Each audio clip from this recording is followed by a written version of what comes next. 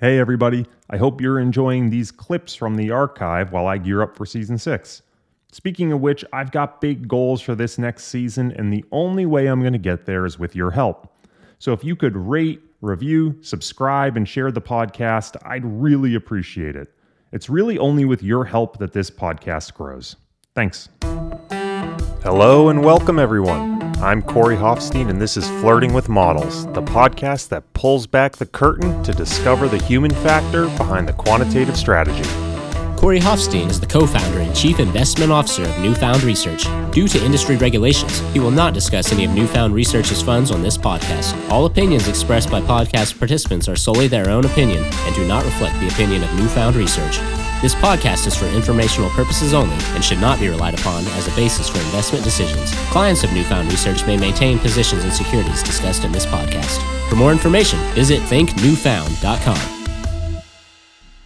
After March 2020, a growing research interest of mine was the question, how do strategies reflexively impact the markets they trade? Beyond just crowding risk, can the adoption of strategies fundamentally change market dynamics?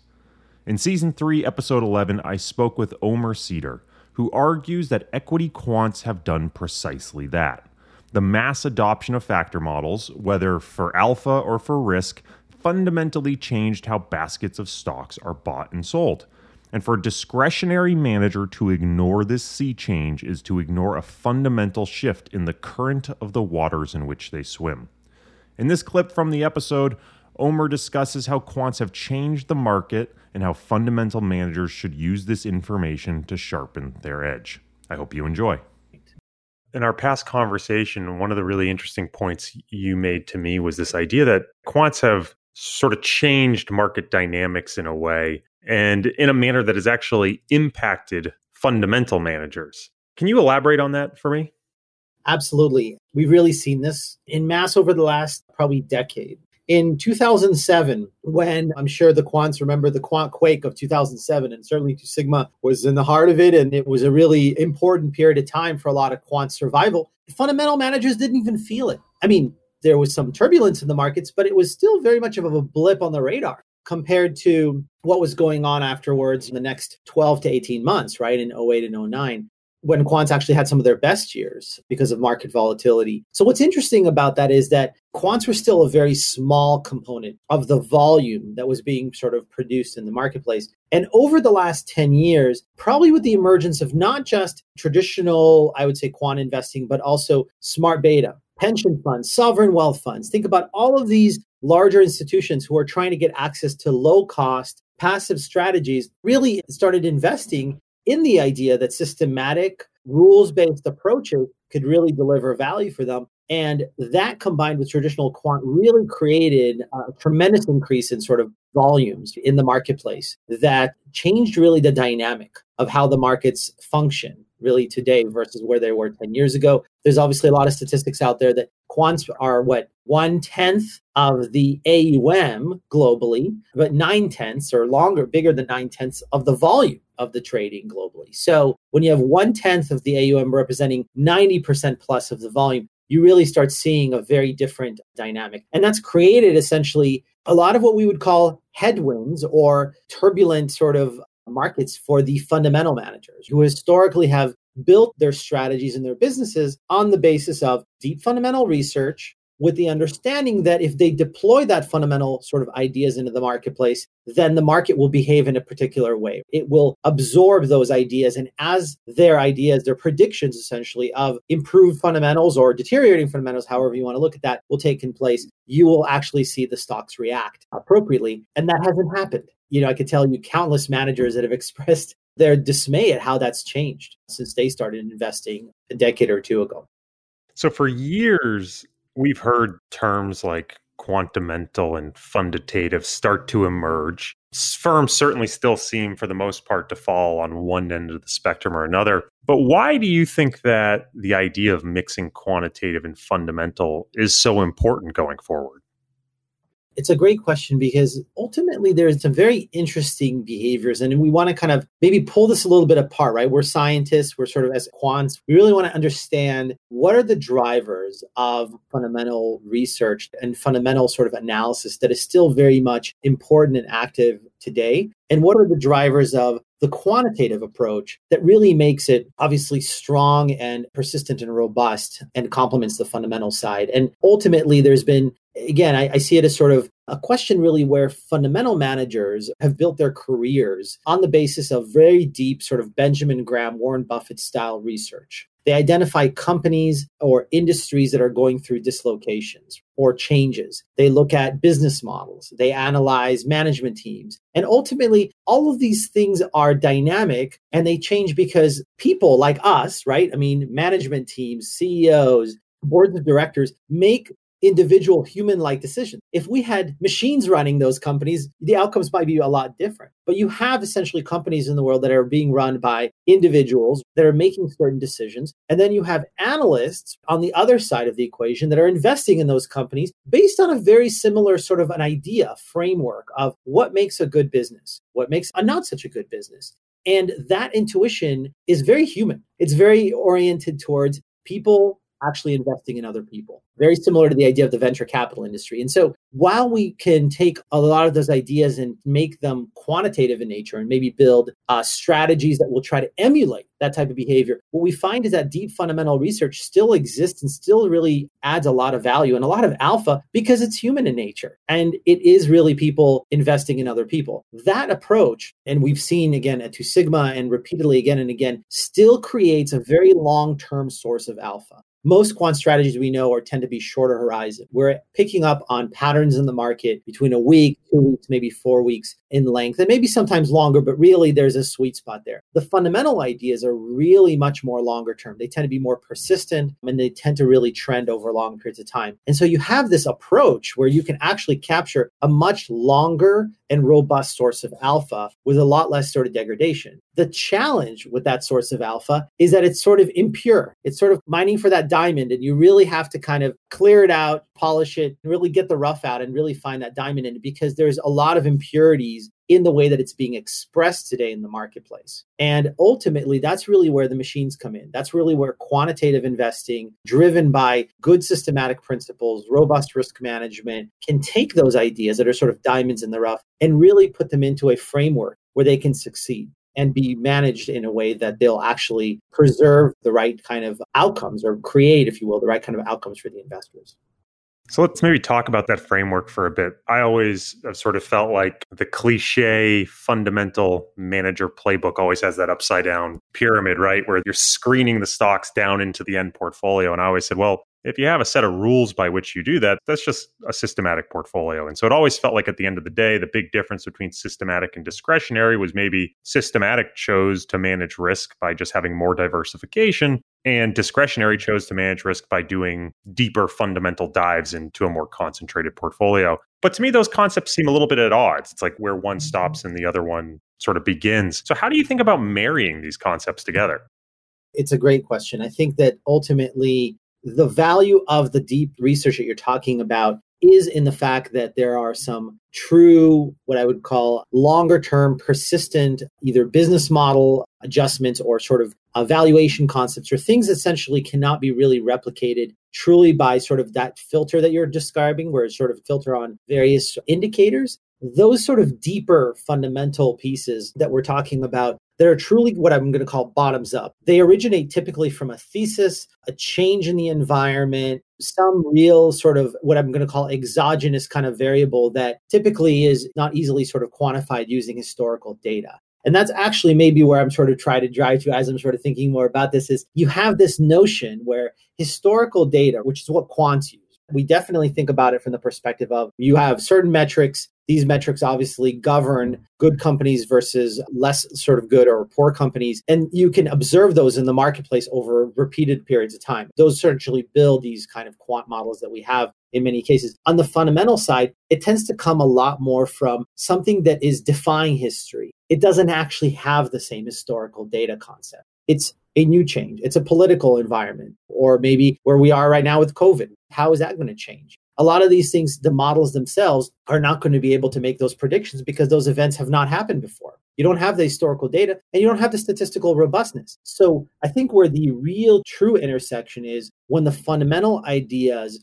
are essentially running contrarian in some ways to the traditional sort of quantitative framework that has been designed to sort of capture repeated behavior. And if you can capture those ideas, essentially across a large scale of analysts, right? So we're not just talking about, most fundamental managers are going to create a portfolio of 20 or 30 names. If you can create a larger group that you're working with, and they're all coming out with these sort of unique ideas, then you actually can create that very diversified portfolio that we're talking about, where you're screening out a larger number of stocks. You're just doing it based on bottoms up fundamental combined with a robust sort of a risk managed, optimized sort of a strategy on the quant side. So maybe we can ground this in an example, this sort of theory of combining quantitative and fundamental together. The Omega Point platform that you make available to discretionary fundamental managers to give them sort of insight, perhaps, into the quantitative impacts that they're seeing in their portfolio. What does that look like? How does that play out for a fundamental manager who takes their portfolio and plugs it in? What are they seeing? What are they looking for? What are you ultimately trying to educate them on to help them either enhance returns or manage risk? That's a great question. In terms of how we think about these sort of fundamental manager ideas, essentially, these are collections of ideas that they have. We recognize that sometimes you don't have the power of diversification associated with those ideas. But what we can do is help them improve their overall sort of performance sort of in Omega Point, right? And their ability to sort of deploy capital in the market through a set of quantitative techniques or overlays, if you will, that can help them sort of make those adjustments. So for example, let's say I am a fundamental manager with 20 or 30 securities. I have a fairly concentrated portfolio. It's bottoms up, done a lot of deep analysis, and I'd like to deploy capital into those names. There's sort of two questions that I'm starting to answer when I'm trying to sort of deploy capital. First of all, how do I size those names? How do I position and actually create the appropriate weights in those names? And secondly, how do I make sure that the risks that I'm trying to capture in those individual sort of ideas are the actual risks that I'm going to be invested in and not something else? For example, if I'm going to have a view on Apple's iPhone sales in the next month or the next quarter, how do I know I'm not buying into China or buying into the semiconductor industry? And those bets could magnify my bet on actual Apple's iPhones. So that's really where factor analysis, and as with quants, we understand sort of factor risk models and risks out there that can capture a lot of those bigger type of drivers, can help us essentially isolate what we call the idiosyncratic, the alpha in the manager's ideas. And so I can take those sort of 30 ideas that the manager have, and I can actually cut them into how much idiosyncratic alpha there is and how much of the other factor risks that you may have, i.e. you're making a bet on the semiconductor industry. You're really just making a China bet if you're going to just invest in this alone. And we can, quantitatively really strip out these by either weighting towards the names that have higher idiosyncratic risk away from the ones that have factor risk, or create what we call overlays, essentially customized hedge baskets or ETF type of overlays that can reduce or pinpoint those exact risks and remove them. So the platform that Omega Point has created is essentially to take those fundamental ideas at their core, strip them down into their alpha, construct them in a way that can give you the maximum alpha and hedge out as much of that factor risk, those risks that the quants understand, so that the manager is left with the purest possible alpha-driven portfolio that is based on their ideas. So how is this different than a lot of the other industry standard optimizers that are available to fundamental investors, things like Barra or Axioma or Northfield? Yeah, I think that ultimately there's elements that all of these sort of optimization engines and factor models have that allow you to cook your own sort of stew, so to speak. One of the things that Omega Point has done is to really make a lot of that turnkey. So we actually are partnered today with Barra, we're partnered with Axioma, we're partnered with Wolf Research, which is an interesting sort of a data, right? An alternative data and a factor model provider. And what we do with them is we essentially take their factor model, all their data, and we combine that obviously with our software, which has all of the attribution analysis, a lot of the quantitative tools to be able to identify the signals, to be able to strip out the alpha, as well as we have a sort of fully built-in optimizer. All of that gets done sort of in a turnkey fashion so that the manager, again, remember, this is a fundamental manager that doesn't have necessarily the background in quant. He doesn't understand optimization. He doesn't really understand how to put all these pieces together. They're essentially being done in a turnkey fashion for him. And ultimately, all they have to do is really provide their fundamental ideas. And the output is a portfolio that has the maximum number of alpha-driven ideas in the portfolio and gives them really the insight into what decisions are being made by the computer. So again, the notion that Bar, Axioma, and Northfield have those tools is great. What we found, and they have found too in the industry, is that quants will take those tools, will understand how to work with them, how to build a very effective strategy, but a fundamental manager will not. And the challenge is that really has created a gap in the marketplace for them. And that's really the gap that Omega Point is trying to fill. So talking about factors for a second, depending upon your interpretation of the literature, the factor zoo is either just like a handful of definitions or it's hundreds of these different characteristics, which I have to imagine as you get to that far end of the spectrum is perhaps incredibly overwhelming to a fundamental manager, but perhaps maybe has a little bit more intuition. They understand those metrics from a balance sheet perspective or whatever it is. But as you think about translating factors into sort of actionable metrics for a fundamental manager to understand and think about how it impacts their portfolio, how do you sort of think about the factor zoo? We know that there is essentially a lot of overlap between these factors. And depending on your choice of factor set that you start with, you may end up with one outcome with a set of sort of factors that you'd like to go with. And if you start with another set, you'll end up with another outcome. And you have to deal with a lot of the sort of the correlation and a lot of the analysis there.